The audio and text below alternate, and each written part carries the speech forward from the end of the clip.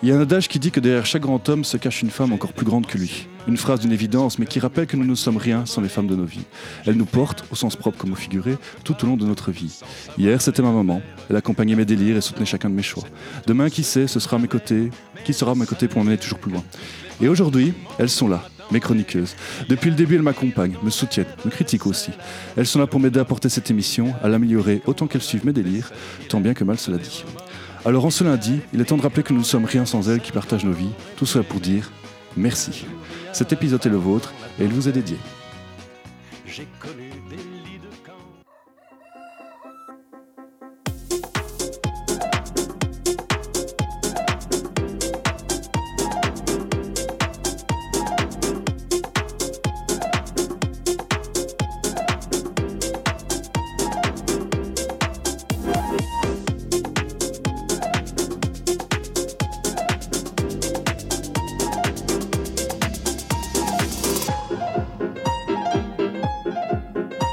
Le Coq à l'âne, 18-19h, avec Jolando. Et bonjour et bienvenue dans ce nouveau numéro du Coq à l'âne, votre émission d'actualité décalée et d'anecdotes sur Louise. On rigole de tout et de rien entre nous, mais aussi avec vous. Ce jour, un épisode tout aussi spécial que le précédent. Et oui, tous les hommes sont partis, sauf votre serviteur, pour laisser place à ces dames. 5 chroniqueuses, sans oublier notre équipe technique, Françoise Hardy à la console, oui, nous avons une star aujourd'hui, et Louis Sousa de Ferreira à la photo. Il y a aussi notre public, Tatiana Reis, dont le rire évite de faire des enregistrements comme dans les sitcoms. Ça a du bien d'avoir un bon public, ça m'évite les blancs durant mes mauvais jeux de mots. Nous avons aussi également notre éternelle chroniqueuse qui ne souhaitait rater cet épisode pour rien au monde, c'est Thomas de Mazie, on la salue également. Maintenant que les femmes de l'ombre sont présentées, un petit lapsus, on va passer au-dessous des projecteurs. Sa verbe, lors de ses chroniques, n'a d'égal que son revers du doigt. Mais quand il s'agit de parler de raquettes, c'est surtout pour trouver un partenaire en double. Salutations à Apolline Boucher. Bonjour Apolline. Hello. Ça va? Bon revers? Bah écoute, ça s'est bien passé. Ah, ça va alors, super. Non mais t'aurais dû voir les réactions qu'elle a eues à son petit post sur l'Ouvre un amour, c'était terrible. On a eu quelques réactions, en effet. Quelques réactions, j'ai entendu ici. En parlant de main, je l'illustrerai bien si nous lancions une émission... Ah, désolé, j'ai sauté une ligne, mea culpa. Autre bras, autre main, elle ne la perd en aucune situation, mais nous ne sommes pas là pour faire des claques, mais pour que ça claque. Pour ça, je lui fais confiance. C'est Arthuria de Kimp. Bonjour Arthuria. Bonjour, bonsoir à tous deux. Et voilà, c'était la claque pour m'avoir oublié. Oui, c'est ça, merci. Voilà, je me retombe plus. En parlant de main, je l'illustrerai bien. Si nous lancions une émission qui s'appelle L'Entre Chien et Loup. Oui, je viens de faire un jeu de mots entre Dog et Suzy Wolfart. C'était vraiment un jeu de mots assez terrible. Oh là là, en plus j'ai même les... Oh là là, j'ai le background sonore et tout. Bienvenue pour ta première émission, du coup, Merci Suzy. beaucoup. S'il y a une première atout, il y a aussi une dernière, même si ce n'est que partie remise. Elle aime voyager, elle aime nous faire voyager, et ce petit accent chantant m'amène toujours dans le sud. C'est Valentina Reimas. Bonjour Valentina. Bonjour à tous, ravi de vous retrouver. Et pour terminer sur le voyage, elle aussi aime se balader, mais jamais bien loin de son smartphone, car c'est le scrolling sur TikTok qui l'emmène au bout du monde. C'est Shannon Bayet. Bonjour Shannon. Bonjour, une addiction que j'essaie de gérer chaque jour. Voilà. On y est, passé de tennis à TikTok en passant par le loup et le voyage, le temps d'une présentation, je pense qu'on est bien dans le coq à l'âne. Vous nous écoutez sur 104.8 FM ou sur louisradio.be. Rejoignez-nous sur Instagram, coq_a_l'âne, L-A-N-E, pour suivre nos aventures. Il était une fois 3 filles superbes qui avaient décidé de s'engager dans la police.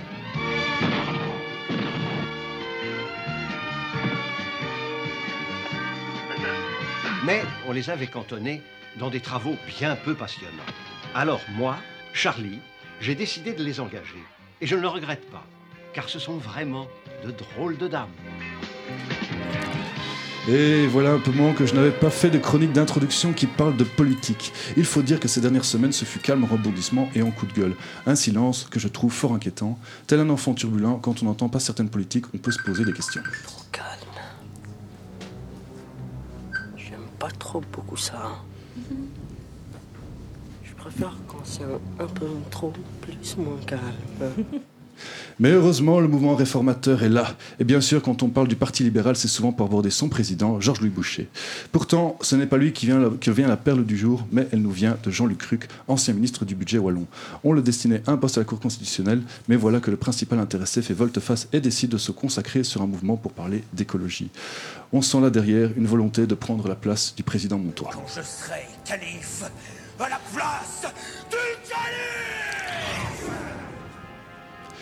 Mais encore une fois, ce n'est pas pour parler de ça. Je meuble tellement bien mes chroniques que je pourrais décrocher directement un CDI chez Robert Mailleux.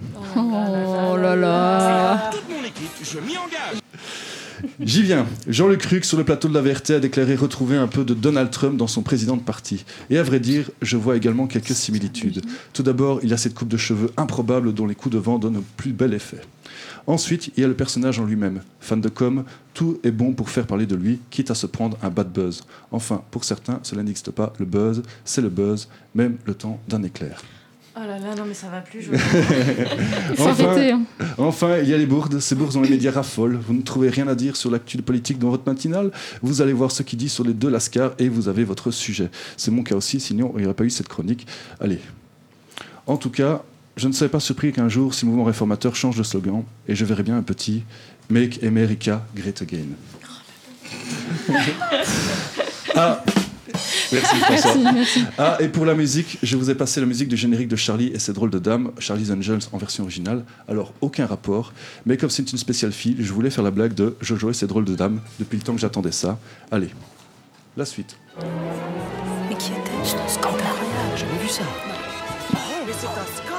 Parlant de scandale, il faudra peut-être penser à couper les téléphones la prochaine fois.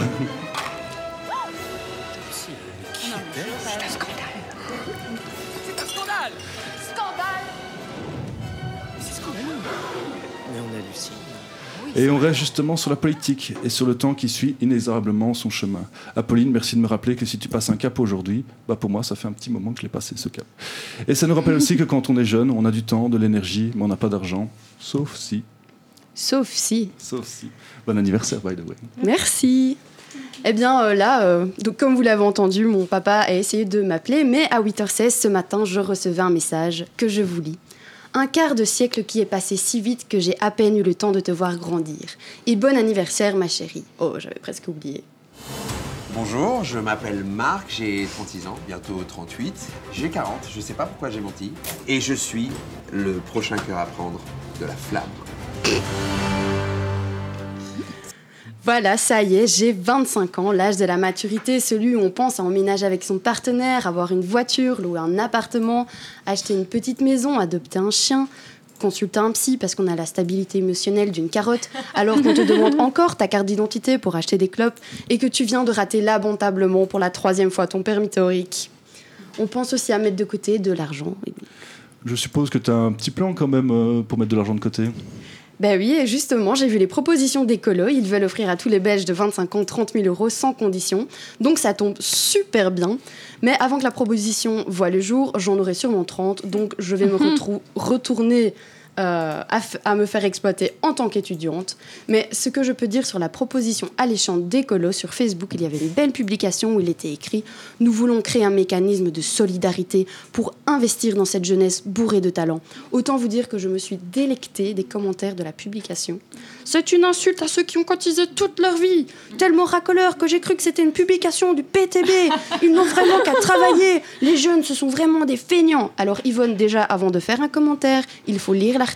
L'écolo veut donc taxer les 1% des plus riches belges pour cette nouvelle mesure. Et non, Jean-Yves, je ne vais pas m'acheter le nouvel iPhone à 2 000 € et je ne suis pas fainéante, j'ai juste besoin de mes 8 heures de sommeil.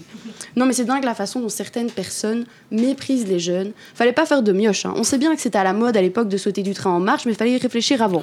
En plus, j'ai quand même un peu l'impression qu'on nous prend pour des cons, que ce soit Magnette au PS, Georges Boucher au MR ou encore écolo. Je me sens un peu comme une poule aux yeux d'or en ce moment. On dirait que c'est une course à qui aura la meilleure proposition. En tout cas, on agite des liasses de billets sur mon nez. Ah, ça sent bon. Quel doux parfum. OMR, 25 000 € pour les 18-25, avec conditions. Et quel genre de conditions ? Être beau, égocentrique, riche, savoir affoler... Attends, oui, beau, c'est bon, égocentrique, non, riche, non. Savoir affoler une cruche, Ça, oui. tu l'as, ça, tu l'as. Ouais, Bref. ça, j'ai aussi. Bref, être le fils de Georges-Louis Boucher. Ah non, ça va pas, ça. Ah merde. Malheureusement, je suis sa fille. Non, je déconne. C'est pas la même orthographe, pour mais préciser. c'était Fantomas depuis le début. Non, je rigole. Plus sérieusement, ça fait un peu sens. Les conditions sont avoir un projet de propriété ou vouloir créer une entreprise, une start-up, ou encore pour financer une formation, de l'enseignement, etc. Et du coup, ce serait financé par le transfert d'allocation familiale. J'ai pas bien compris le concept du transfert d'allocation familiale, mais d'accord.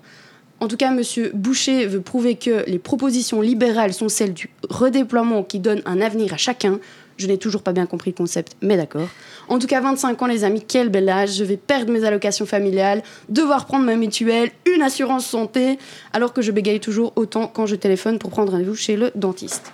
Que des choses fun. Mais ça y est, je n'ai plus honte d'assumer que j'aime les soirées vin et fromage. Je porte des sous-vêtements confortables et j'ai même investi dans un sextoy pour redécouvrir ma sexualité.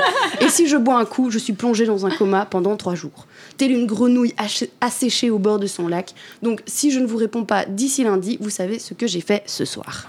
Et en parlant de lundi, donc, vous savez qu'ici, nous avons un multiverse Louise où les émissions se passent à la fois l'enregistrement le vendredi, mais sont diffusées en direct le lundi en même temps. Donc, voilà, vous avez tout compris. Donc, on est lundi, on est vendredi en même temps. On est un petit peu les chats Schrödinger de la radio. J'aime beaucoup cette ref. Voilà. Alors, on va commencer par un petit interlude musical. Et comme c'est une spéciale fille, je me suis fait plaisir. Donc on est parti pour Britney Spears, Baby One More Time. Oh yeah. Oh. 18-19h, le coq à l'âne, tous les lundis. Et de retour dans le multivers de Louise Radio. Et nous sommes, comme je vous l'avais dit, à la fois le vendredi 17 et le lundi 20 juin. Et comme vous le savez, chaque jour apporte, comme tous les jours, sa ou ses journées mondiales. Et pour ce lundi, c'est la journée mondiale des réfugiés. Une journée qui a toute son importance dans le contexte actuel. Si la guerre en Ukraine nous rappelle que les pires horreurs du siècle, elle nous rappelle également que chacun conflit a aussi créé des exilés. Les guerres, la famine, la pauvreté et j'en passe. Il y a de nombreuses causes qui obligent des personnes à quitter leur pays et nous ne sommes pas au bout de nos peines. Si aujourd'hui c'est la guerre, demain ce sera certainement le climat, si ça ne l'est pas déjà. Une journée pour se dire qu'il y a toujours eu des réfugiés de tous les temps, hier comme maintenant, comme demain. Et également pour ne pas oublier que tout être humain, comme les réfugiés comme tout être humain, ont droit à des droits. Et qu'ils méritent et ont toujours besoin de notre aide.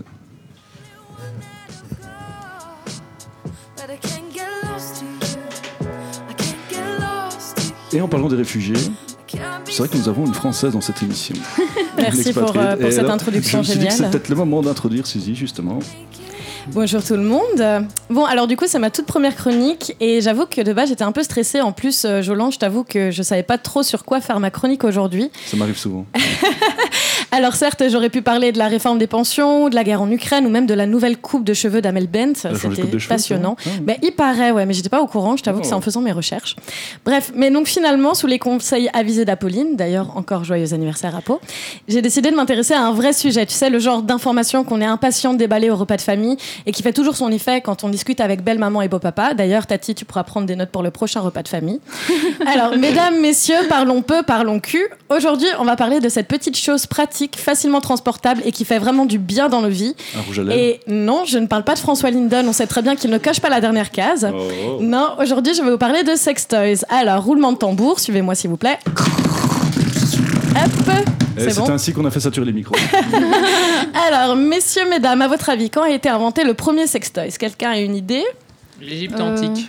Et bravo Arthuria. Alors est-ce que tu as lu le texte en dessous ou pas ? Non, j'ai fait des études d'histoire. Exactement. Voilà. Alors donc t'as raison, c'est dans l'Antiquité, en 40 avant Jésus-Christ, que le vibromasseur aurait fait son apparition. On le devrait même à la reine d'Égypte Cléopâtre, la très connue Cléopâtre. Bon, alors on n'est pas sûr à 100%, mais d'après un philosophe de l'époque, elle avait son propre petit matos perso pour se mettre à l'aise. Elle prenait un rouleau de papyrus, le remplissait d'abeilles, mais t'as vu ? D'abeilles et d'autres insectes qui bourdonnaient, peut-être secouait un peu le bazar pour que ce soit une grosse fiesta à l'intérieur. Et la suite, vous la connaissez. Elle prenait plus son pied que nous quand on lit les commentaires de Julie sur WhatsApp. Mais bon, vous allez me dire, l'artisanal, ça va 2 secondes, mais nous, on veut du concret, de la bonne grosse machine de chantier, quoi. Et vous avez raison, car à partir des années 1880, le premier vibromasseur mécanisé à vapeur a fait son apparition. À vapeur ? À vapeur, non mais vraiment. Il fallait voir le système que ça devait être.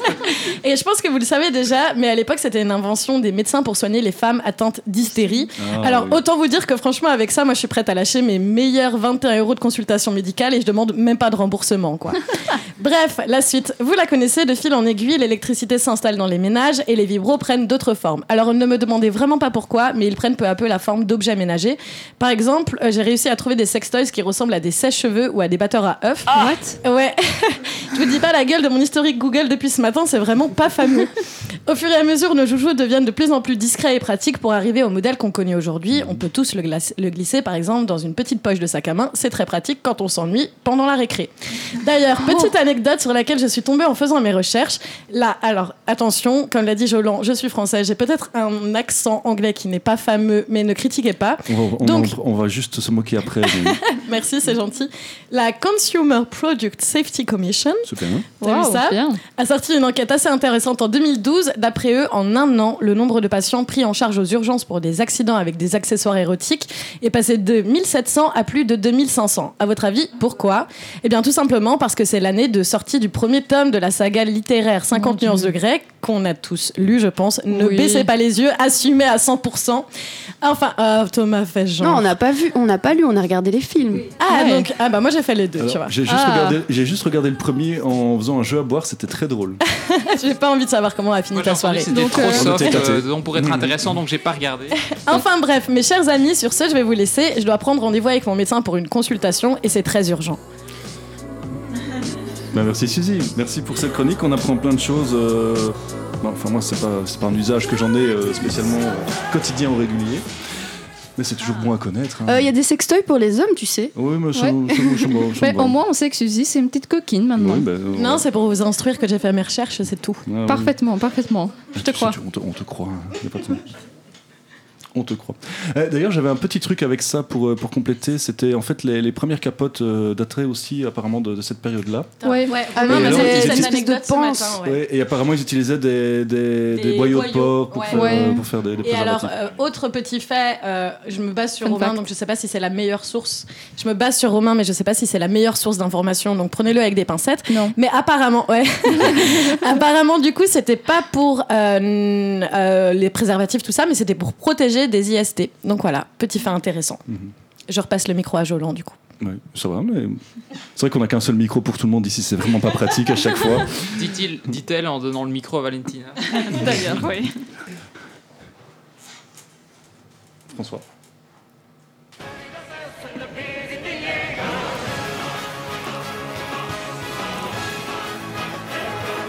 Et on est parti pour la meilleure chronique de l'émission, celle que j'adore toujours. Alors, je vous avoue, j'ai eu beaucoup de mal à trouver des titres aujourd'hui, donc vous êtes là pour l'attaque des titrants. Alors, l'attaque des titrants, ce principe est très simple. J'ai trouvé des titres de presse qui sont ou bien mal rédigés, ou bien c'est l'information originaire qui n'est pas spécialement ultra pertinente, mais je me suis dit qu'il faut quand même pouvoir en parler et en débriefer. Et on va commencer par Shannon. Alors, à Lyon, en érection, il montre son sexe à une vendeuse et se décrit comme vagabond antisémite.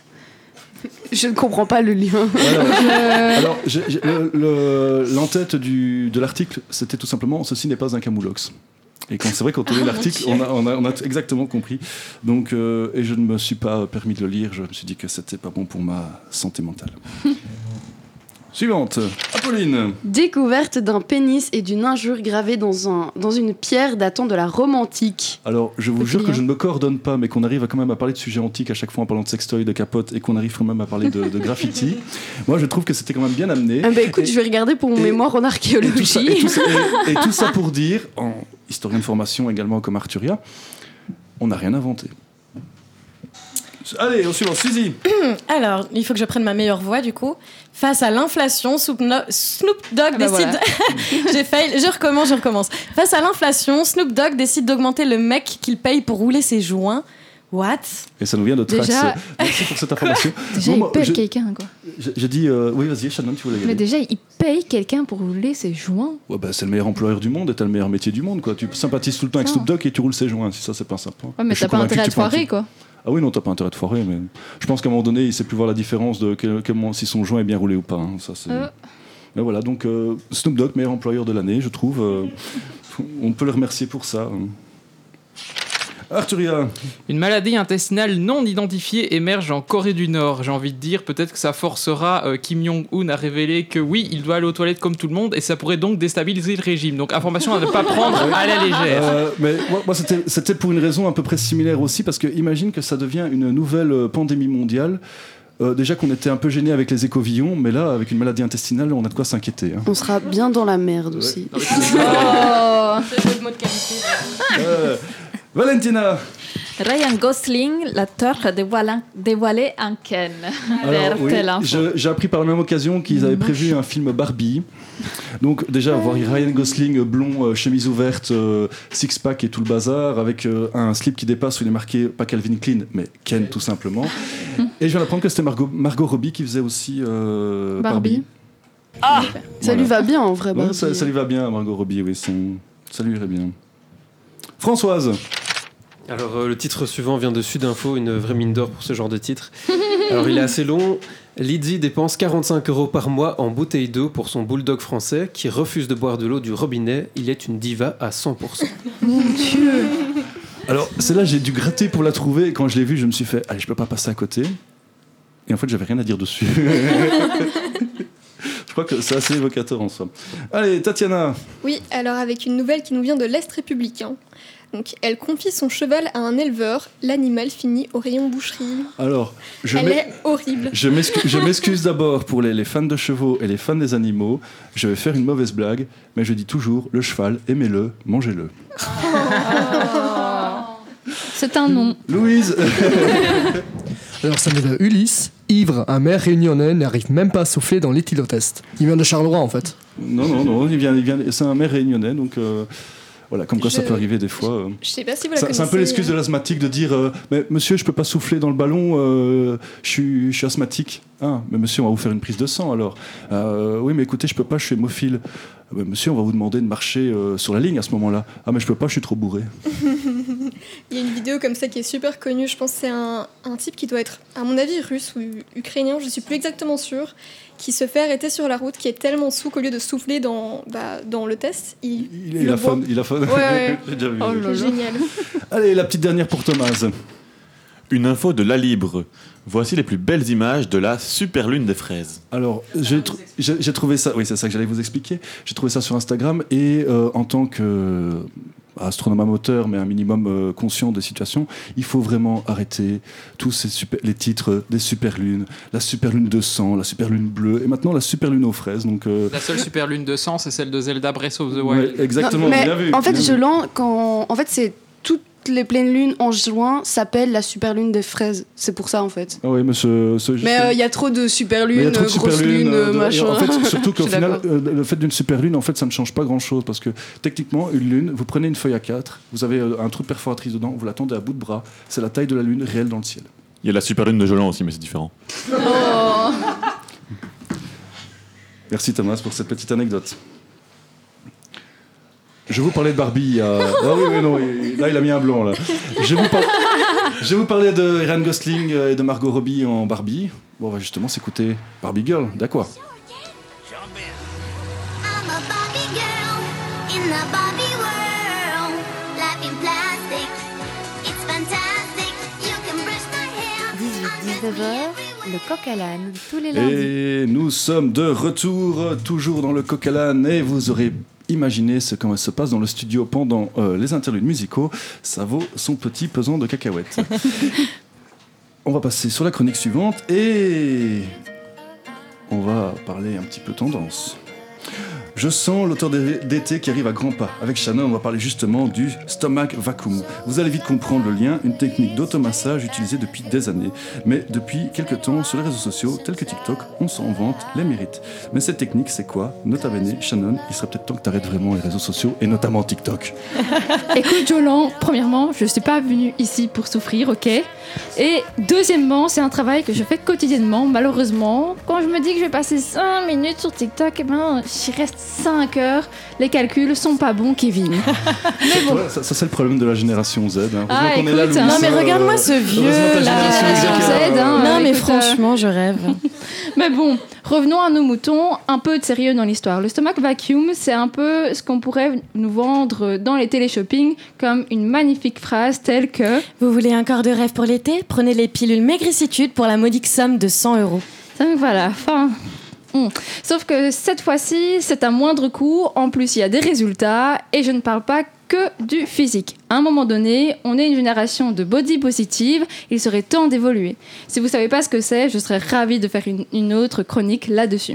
En gros, le stomach vacuum, c'est un exercice de respiration inspiré du yoga. Elle ne va pas jouer sur la respiration abdominale, comme on pourrait le croire, mais on va parler de la respiration thoracique. Malgré tout, on va principalement travailler les abdominaux. Les 2 muscles sollicités vont être les muscles transverses. Ce sont des muscles assez profonds. Rien qu'à lui tout seul, on peut avoir un ventre plat. L'autre muscle serait le grand droit pour avoir des tablettes de chocolat auxquelles même Côte d'Or jalousera. Alors moi, c'est pas des tablettes de chocolat, c'est de la mousse au chocolat. Ah, c'est un peu moins féminin. Je pense qu'elle est même pas au chocolat, ta mousse. Hein. C'est un peu moins féminin. La vieille mousse Wish, premier prix. Non, elle est très bonne, ma mousse. Je rigole. Côté féministe sur la plage, bof. Hein. Bon. Grâce à cette technique, la ceinture abdominale va être plus fine. On va avoir une taille plus marquée. Le stomach vacuum permet de renforcer les abdominaux de manière moins fatigante et moins décourageante. Alors là, tu me vends du rêve, je dois faire comment alors pour avoir ce body summer de malade? Et je le cherche. Hein. Ah, eh ben c'est super simple, ce n'est pas fatigant comme je l'ai dit, car on n'utilise pas de cardio. Tout d'abord, on inspire au maximum avec la cage thoracique, on va s'auto-grandir, s'auto-gainer, on expire doucement, on active le périnée et on bloque le bas du ventre. En même temps, on va plier un peu les jambes, déposer les mains au-dessus des cuisses. Et quand tout ça c'est fait, on va aspirer le ventre en apnée pendant quelques secondes.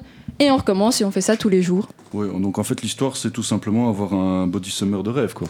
Alors oui, mais non. En fait, non, pas du tout. Tu ne vas pas que maigrir avec cette technique. Mais c'est aussi un allié santé, comme le yoga en général en fait. Tu vas masser ton système digestif, favoriser la digestion et limiter les ballonnements. Ton esprit sera apaisé, tu auras une sensation de bien-être constant. Cette technique aura même des bénéfices face aux problèmes d'endométriose. Et franchement, si on peut éviter les médocs, c'est le top. On est vraiment dans un mood yoga vibe, tu vois, en ne payant rien, en faisant le moindre effort, mais avec le max de bénéfices. Alors, moi, merci Shannon pour ça. Alors, j'ai aussi un autre effet qui pourrait être très bénéfique justement pour avoir un bon estomac, c'est tout simplement arrêter la bière. Et ça me ferait, je crois, le plus grand bien. Parce que les levures, tout ça, c'est pas bon pour la digestion. Surtout la chaleur actuellement, ça n'aide encore moins. Et normalement, là, c'est notre moment anecdote. Mais je me suis dit, pour l'occasion, que j'allais passer la main à Tatiana. Donc Tatiana, on va t'écouter pour ta petite anecdote. Je suis très curieux de savoir de quoi tu vas parler, parce que je ne voulais absolument rien savoir. Eh bien écoutez, on va rester dans le thème, puisqu'on va parler à la fois Barbie et sextoy. Donc voilà, bonjour les clichés pour la spéciale fille. Et télépathe entre nous. Ouais, hein. c'est ça, personne ne se coordonne dans cette émission. Donc je découvre en même temps que tout le monde, je me dis, ah tiens, elle fait sur ça, et c'est au fur et à mesure qu'on arrive à développer quelque chose d'intéressant. Donc voilà, on en a parlé juste avant, vous avez tous vu les premières images de Ryan Gosling en poupée Ken pour le film Barbie. Ça a fait le buzz sur internet, c'était difficile de passer à côté, et aujourd'hui on va à nouveau parler de l'amoureux de Barbie. Mais en plein mois de la Pride, comment ne pas vous parler de la poupée Ken élevée au rang d'icône gay? Donc là, on est en plein début des années 90, et les ventes de poupées Ken font douter sur son avenir. Elles sont si basses que Mattel hésite carrément à évincer le petit copain de notre chère Barbie. Il rassemble alors les experts les plus qualifiés pour prendre cette décision cruciale, soit un panel de petites filles. La sentence tombe, oui, on veut garder Ken, mais qu'il devienne plus cool alors. Sauf que cool, à l'époque, pour les gosses, ça voulait dire ressembler aux danseurs de Madonna sur MTV. Et c'est ainsi qu'est né Magic Earring Ken. Alors avec un nom aussi flamboyant, j'ai du mal à imaginer comment il aurait pu ne pas devenir une icône gay. Avec son pantalon taille haute, il porte une veste sans manches, bleue et en cuir, et en tout ça, un haut en maille mauve qui laisse entrevoir son torse musclé et parfaitement épilé.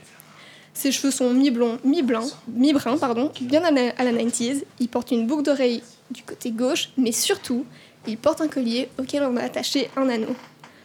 Pas de la taille d'une bague, non, plus grand, enfin ça reste proportionnel à Ken, mais ça irait pas à son doigt quoi. Quoi un anneau ça Justement, c'est ça le twist. Puis en fait à l'époque c'était un accessoire qui se portait dans la communauté gay. Alors oui, sur un collier ou accroché à une veste en cuir comme Ken, sauf que le pendentif, ça en est pas exactement un haha. La communauté cuir s'est alors ruée sur Magic Earring Ken, et c'est ainsi que, selon la légende, une poupée avec un sextoy à son cou est devenue la poupée Ken la plus vendue de tous les temps. Bien joué Mattel. Voilà, c'est comme ça que, comme quoi, une bonne idée de développement, ça marche toujours. Merci Tatiana pour pour cette petite anecdote. Ça fait toujours plaisir à savoir et ça fait toujours plaisir de savoir qu'on reste toujours dans le thème. Donc voilà. On va parler un petit peu jeux vidéo maintenant. Ça vous dit ? Je sais qu'on en a quelques-unes à cette table qui adorent ça. Et je vais justement laisser parole à Arthuria pour ça. Alors, Arthuria, il paraît que la guerre de Troie n'aura pas lieu. Qu'est-ce que c'est que cette histoire ? N'a pas eu lieu. Oui, n'a pas eu lieu. Oui, excuse-moi, j'ai mal lu ma feuille. Est-ce que... C'est quoi ? Il n'y a pas de nouvelles découvertes archéologiques ? Pas du tout, Jolan. Je ne vous parle pas de la ville de Troie antique, mais bien de l'E3, qui n'est donc pas non plus une compétition de sport moteur, mais bien, bon, tu m'as encore un peu spoilé ma chronique, mais soit le salon annuel du jeu vidéo de Los Angeles. C'est parce que j'avais pas compris le jeu de mots entre la guerre de Troie et la guerre de l'E3. Voilà. Okay. Voilà, c'est ma faute. Quel échec. Bref, c'est pas parce qu'on est à la spéciale J-Meuf qu'on ne peut pas parler jeux vidéo, et c'était pas Suzy qui va me contredire. Chaque année donc, à la mi-juin, les grands éditeurs et fabricants de consoles de jeux vidéo présentent les dernières nouveautés lors de l'Electronic Entertainment Expo, l'E3 donc, avec un salon au Convention Center de Los Angeles, où les journalistes et depuis quelques années le grand public peut s'essayer aux dernières nouveautés, mais également assister aux conférences des éditeurs de jeux, par ailleurs retransmises en direct dans le monde entier.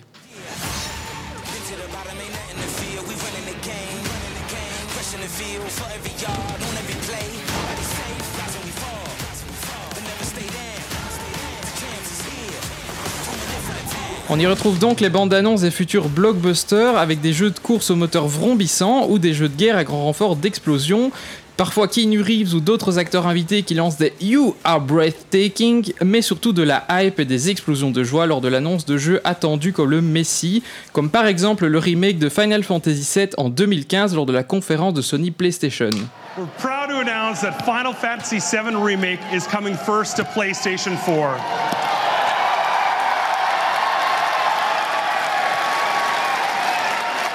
Oui, ce sont bien des journalistes dans la salle, figurez-vous. Sony qui avait des annonces d'enfer cette année-là et qui a remporté l'E3 haut la main. Car oui, chaque année, la presse et les joueurs désignent le vainqueur de l'E3, c'est-à-dire l'éditeur qui aura le plus convaincu avec sa conférence et ses jeux. Et pour cette année, alors, c'est qui a gagné l'E3 ?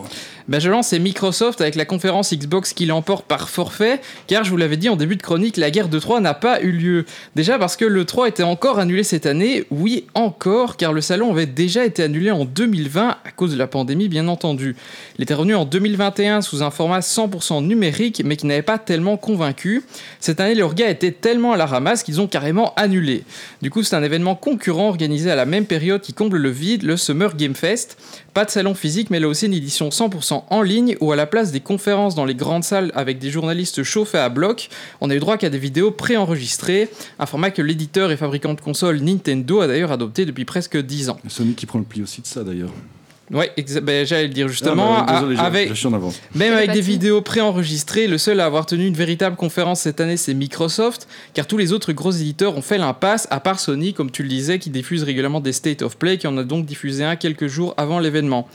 Mais c'était l'occasion de voir à la place des blockbusters une myriade de petits jeux indépendants, parfois développés par une seule personne, et quand je dis une myriade, c'est qu'ils se sont succédés à la vitesse d'une mitrailleuse dans certaines conférences. Par exemple, le Wilson Direct censé mettre en avant des jeux positifs et relaxants, alors qu'on a bien besoin d'une séance de relaxation après s'être enfilé autant de bandes annonces à la suite. Et en termes de jeux, c'était quoi la tendance cette année ? Alors d'un côté, les jeux angoissants dans l'espace, et de l'autre, les jeux de gestion de village avec des personnages de grenouilles. 2 salles, 2 ambiances. Enfin, il y a quand même un blockbuster SAR cette année, et c'est le cas de le dire, parce que c'est Starfield, un jeu de rôle spatial qui promet d'explorer l'espace avec un vaisseau customisable et de visiter à pied 100 planètes générées procéduralement, reproduites à l'échelle 1-1. Beaucoup de promesses qui ne seront pas forcément tenues, mais c'est ça aussi la magie de l'E3, nous vendre du rêve. En espérant qu'il ne fasse pas le même flop qu'a fait No Man's Sky à sa sortie, ça c'est clair. Merci Arthuria, et on précise d'ailleurs que l'E3 aura bel et bien lieu, sauf nouvelle pandémie, l'année prochaine. Nouvelle interlude musicale, et je vois que Suzy le chante déjà, parce qu'elle l'a lu sur la conduite. On est parti pour Le temps est bon de Bon Entendeur et Isabelle Pierre.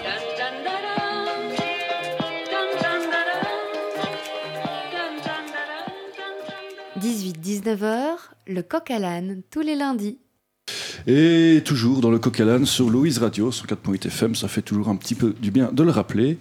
Et on est parti pour la dernière chronique de cette émission, une chronique cinéma, parce que ça fait toujours plaisir de parler un peu de cinéma. Et Valentina, je vais te laisser la parole pour cela.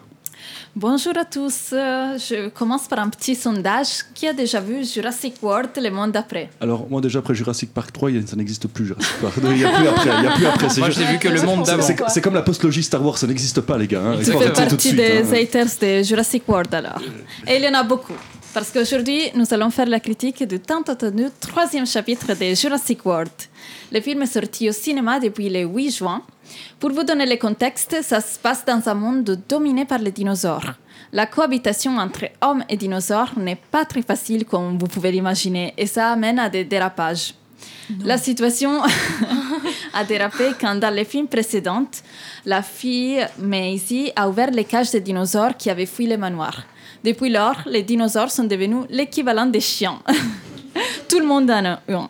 Magnifique, un rêve pour moi qui adore quand la science-fiction rencontre le monde réel, les hommes dans le monde réel. Sauf que, le film a laissé un peu blessé à certains moments.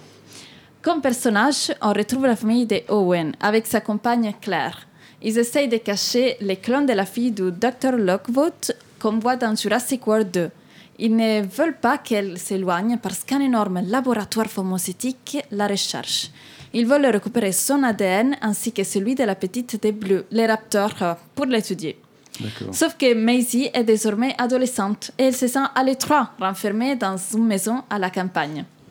À cela s'ajoute le fait qu'il y a un fléau des sauterelles mutantes qui se répandent dans les champs aux États-Unis et qui consomment toute la nourriture.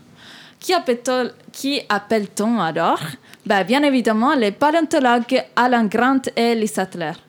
À eux deux, ils devront investiguer sur les sauterelles mutantes qui font quand même une grosse taille. Si vous avez la phobie des insectes, courage à vous. Premier message anti-OGM. En effet, ces sauterelles dévorent tout, sauf les champs des biocines, les laboratoires pharmaceutiques. C'est là que les deux paléontologues devront prouver que ces sauterelles appartiennent bien à biocines. Je vous préviens, le film est long, 2h30. Les scènes avec les dinosaures sont assez répétitives, je pense parce qu'en 2022, les ados ne sont plus impressionnés par rien. Donc, à chaque minute, un nouveau dinosaure apparaît, une scène de combat et c'est reparti. Vous vous souvenez du premier Jurassic Park de Spielberg? Oui. Il est passé à la télé récemment. Oui, mais voilà. Je t'avoue que je l'ai vu il y a très longtemps, mais j'en garde toujours un très très bon souvenir. Et même quand je revois des scènes, je suis content. Oui, c'est le meilleur. Il n'y avait que 7 minutes de dinosaures. Tout le reste se jouait sur le suspense, l'angoisse, la musique des tensions. Il y a quelque chose qui bouge derrière les arbres, c'est peut-être un dinosaure. Le premier défaut pour moi du film actuel, c'est qu'on ne s'investit pas assez émotionnellement. On s'attache presque à aucun personnage puisqu'ils sont assez plats, ils n'évoluent pas, sauf peut-être les personnages de Kyla, l'héroïne de la situation. Sans elle, ils se seraient tous fait bouffer, probablement. Donc, force aux filles. Mais les dialogues manquent un peu de profondeur. Pour conclure, ce que j'ai aimé, ce sont les effets spéciaux. Le réalisateur Colin Trevorrow a tout misé sur ça. J'ai apprécié aussi les messages environnementaux. Les animaux ne nous appartiennent pas. À Malte, par exemple, on découvre un marché noir des dinosaures. Il faut trouver un certain équilibre entre homme et nature. Les humains ne peuvent pas juste satisfaire leurs besoins, mais aussi ceux de la planète. Dommage que le film ne soit pas allé un chouïa plus loin dans cette thématique. Merci Valentina, ça fait plaisir. Du coup, ça me conforte que je ne vais toujours pas aller voir ce film parce que déjà, j'avais entendu vaguement parler du synopsis avec le méchant et ça fait vraiment bonjour, je suis méchant pour être méchant, je vais faire des choses horribles. Tu vois la bande-annonce, t'as déjà compris que ça va être du pam-pam boum-boum, quoi. Ça n'a plus rien à voir. Non, ça me perd un petit peu son suspense. Et on dit au revoir à Suzy par la même occasion, qui essaie de s'en aller discrètement. J'ai vraiment essayé de faire ça discrètement et tu viens de me griller comme Bien sûr que tu allais te faire griller. Bon, et bien sûr que j'allais le faire. Alors du coup, je dis au revoir tout le monde et puis arrête de me prendre en photo, Louis, ça me stresse pendant que je parle, ok? Non. Bon, du coup, bonne soirée tout le monde et puis à la prochaine. Salut. Bon travail, Suzy. Merci Suzy. Allez, à la prochaine. On te voit la semaine prochaine pour l'émission suivante. On va revenir sur la bonne petite rubrique de fin d'émission. C'est parti pour l'actu commentée. L'actu commentée du coq à l'âne. Je ne me lasse pas d'écouter ma voix modifiée comme ça, comme si j'avais fait un saut dans le temps, que j'étais retourné dans les années 50. On dirait Star Trek. Ouais, ça fait un peu les vieux trucs, exactement. C'était la volonté de base. On va parler de sujets variés, qu'on n'a pas préparé chacun. Mais je vais vous demander un petit peu votre avis là-dessus, si vous en avez un. Sinon, je pense qu'on ne va pas tenir très longtemps et alors on sera bien ennuyé pour la fin de l'émission. T'inquiète, on a toujours un avis. Vous avez toujours un avis ? Ouais. Est-ce que vous avez des avis sur le MR et Jean-Luc Cruc de manière générale ? Jean-Luc Cruc, il ne sait pas ce qu'il veut. Mon avis, c'est très bien ce qu'il veut, justement. Justement, il sait très bien ce qu'il veut. Il veut être calife à la place du calife. Il veut être calife à la place du calife. Parce qu'il brigue tout doucement un nouvel emploi, peut-être comme président du MR, pourquoi pas. Mais c'est tout le malheur ou le bonheur qu'on lui souhaite. Moi, je ne sais pas pour vous, mais pourquoi pas. Président du MR, ça doit pas être facile tous les jours. Hein. Ouais, surtout quand tu vas passer après certains. Mais cette émission n'est pas du tout politiquement orientée, je vous le rappelle. Je vois pas de qui tu parles. Vous avez un peu d'Apolline. Vous avez un peu suivi. Vous avez un peu suivi la visite d'Olaf Scholz, Emmanuel Macron et Mario Draghi en Ukraine pour rejoindre Vladimir Zelensky. Alors moi j'ai pas trop suivi, mais en tout cas les mèmes sur Instagram sont délicieux quoi. Oui, j'ai vu où tu vois tous les quatre avec Zelensky en plein milieu qui est en t-shirt alors que tout le monde est en costard cravate. Et la réplique c'est quand tu pensais que la réunion était en visioconférence. Par contre, je sais pas si vous vous souvenez, en tout cas les trois mecs ici présents. Quand la semaine passée, on disait que. Ici, hein, Louise. Ah, Louis. Ah oui, c'est vrai. Est-ce que vous vous souvenez que la semaine passée, on s'était dit, il y aura pas de perspective pour l'UE, rien du tout pour l'Ukraine. Et là, ils ont quand même lâché les 4 présidents ensemble. On est là, hein. L'Ukraine, bienvenue. Ils ont dit dans beaucoup d'années, et c'est sûr que, voilà, effectivement, rentrer dans l'Union Européenne, c'est un processus qui est hyper long. Il y a des pays qui y sont depuis 10 ans et qui sont toujours pas. On fait toujours miroiter à la Turquie qu'elle pourrait rentrer un jour. Donc oui, avoir le statut de candidat, c'est facile, mais après, cocher toutes les cases de la liste, je vous invite à aller voir sur Wikipédia, il y en a beaucoup. C'est énorme. Hein. Et d'ailleurs, la Commission en a parlé, je crois, hier ou aujourd'hui, et Ursula von der Leyen est partante, donc... Normalement, ça devrait bien se passer. Hein. Oui, c'est symbolique, oui, mais pour la même raison, la Bosnie n'est toujours pas dedans. Même en tant que candidat potentiel, le côté symbolique, il est assez fort, heureusement, quoi. Même si, effectivement, même dans 15-20 ans, peut-être qu'on ne les verra pas. Oui, moi d'ailleurs, ça me fait penser un petit peu au piège institutionnel. Enfin, c'est quand on a toujours dit l'Europe, c'est un grand message de l'Europe. Et en fait, l'Union européenne, donc celle des communautés européennes, a été prise dans son propre piège à l'époque. C'est que quand on dit on est ouvert, etc., en fait, se retrouve au piège que quand les pays de l'Est ont quitté le bloc de l'URSS, ils sont tous arrivés en mode... nous, on est partant de rentrer. Et c'est comme ça qu'au final, on s'est retrouvé en 2003 avec 10 arrivées d'un coup. C'est parce que l'Union européenne était vraiment piégée dans son discours de dire nous sommes européens, nous sommes tous européens. Et les pays de l'Est ont fait mais si on est européens, faites-nous rentrer dans l'Union européenne. Et voilà. C'était pour plusieurs raisons aussi, mais c'était une des grandes raisons vraiment idéologiques et philosophiques qui fait qu'on a eu une dizaine de pays qui sont rentrés en 2003. 2004 pour le coup, mais ouais. C'était 2003 2004. Tant pour moi. C'est vieux mes cours d'études européennes. Allez, petit moment un petit peu détente. C'est quoi les plans vacances ? Profiter 5 minutes, ne penser à rien. Genre ça va faire, je pense, du bien à toutes les personnes de l'EJL, je crois. Oui, ça fera du bien aussi à nos auditeurs de ne pas nous écouter pendant les vacances, je pense aussi. Et aux auditrices, autant pour moi, désolé. Perso, petit plan à Vienne avec mes copines si Ryanair nous laisse partir. Ça doit vraiment être hyper angoissant pour le coup de partir maintenant avec De Ryanair. manière générale, Ils ont trouvé la meilleure période quoi. Sinon, petite astuce, pour 9 €, vous pouvez prendre un billet de train qui est valable dans toute l'Allemagne pendant tout le mois pour tous les trains régionaux, tous les bus et tous les transports. C'est pas réservé aux Allemands Non, tout le monde. Mais à du tout coup, le monde. nous c'est l'Autriche quoi. Donc, oui, mais c'est pour dire l'Allemagne c'est mieux. ouais, j'aurais bien aimé aussi, mais bon, plan B. C'est bon à savoir tout ça. Voilà. Petit info-service, merci Louise pour ça. Oui, ce sera toujours Louise encore jusqu'à la fin de cette émission. Ce sera toujours. Tu n'y échapperas pas. Vous pouvez remercier votre radio préférée. Ouais. C'est ça. Shannon, tu avais quelque chose ? Ah non, j'ai dit simplement qu'il n'y échappera pas de se faire appeler Louise jusqu'à la fin. Et toi, alors, Jolan, tes plans ? Jolan. Joline. Aujourd'hui, c'est Joline. Comme la chanson. Oui, exactement. Ouais. Moi, mes plans, ça va être le stage. Puis on va essayer de trouver du travail. Ce serait peut-être intéressant aussi de s'y mettre tout doucement. Voilà. Moi, j'aime pas les vacances de toute façon. Je reste 3 jours en congé. Je suis là en mode de dire qu'est-ce que je vais faire de ma journée. Non, justement, non. Il faut arrêter tout doucement. T'es pas encore à la retraite ? Non, je suis pas encore à la retraite. Oh, Ça tape en dessous de la ceinture ici. Hein. Sinon, tu t'achètes un bateau, tu deviens capitaine. Hein, c'est ce que je suggère depuis le début de l'année. Ça tirait très bien avec ta pipe. Ouais, ça irait très bien avec ma pipe. J'en parlais justement avec un ami tantôt, c'était de me dire tiens, maintenant si je devenais Borg, alors déjà que je boite, si je fumais la pipe, je pourrais faire un très bon pirate en fait. Il faudrait juste que j'achète du rhum. Ça se trouve à l'épicerie du coin. Ouais, mais je suis pas fan de rhum. Au Luxembourg, ça coûte moins cher. Moi, je suis pas fan de rhum. Ouais, mais au moins, ça coûtera moins cher vu que t'es pas fan de rhum. C'est en buvant du rhum qu'on devient fan de rhum, Jolan. Non, il y a une phrase qui dit si tu bois du rhum tous les matins, tu n'es pas alcoolique, tu es un pirate. Ah. Ouais, on va quand même se dire qu'on a quand même des auditeurs et des auditrices tout public, donc on peut peut-être commencer à arrêter de parler d'alcool. Parce pas qu'on a d'alcool parlé en dessous de 18 ans. Là, on va si bien, c'est chez Ikea qu'on va finir à la fin. Ouais. On a parlé d'alcool, on a parlé de drogue.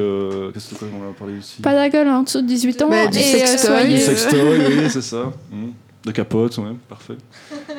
Il vaut mieux parler de capote que de ne pas en parler. Oui, c'est ça. Donc en fait, on a une émission éducative aussi. Voilà. Tout le monde se justifier. Je disais la petite phrase de prévention, il n'y a personne qui m'a écouté.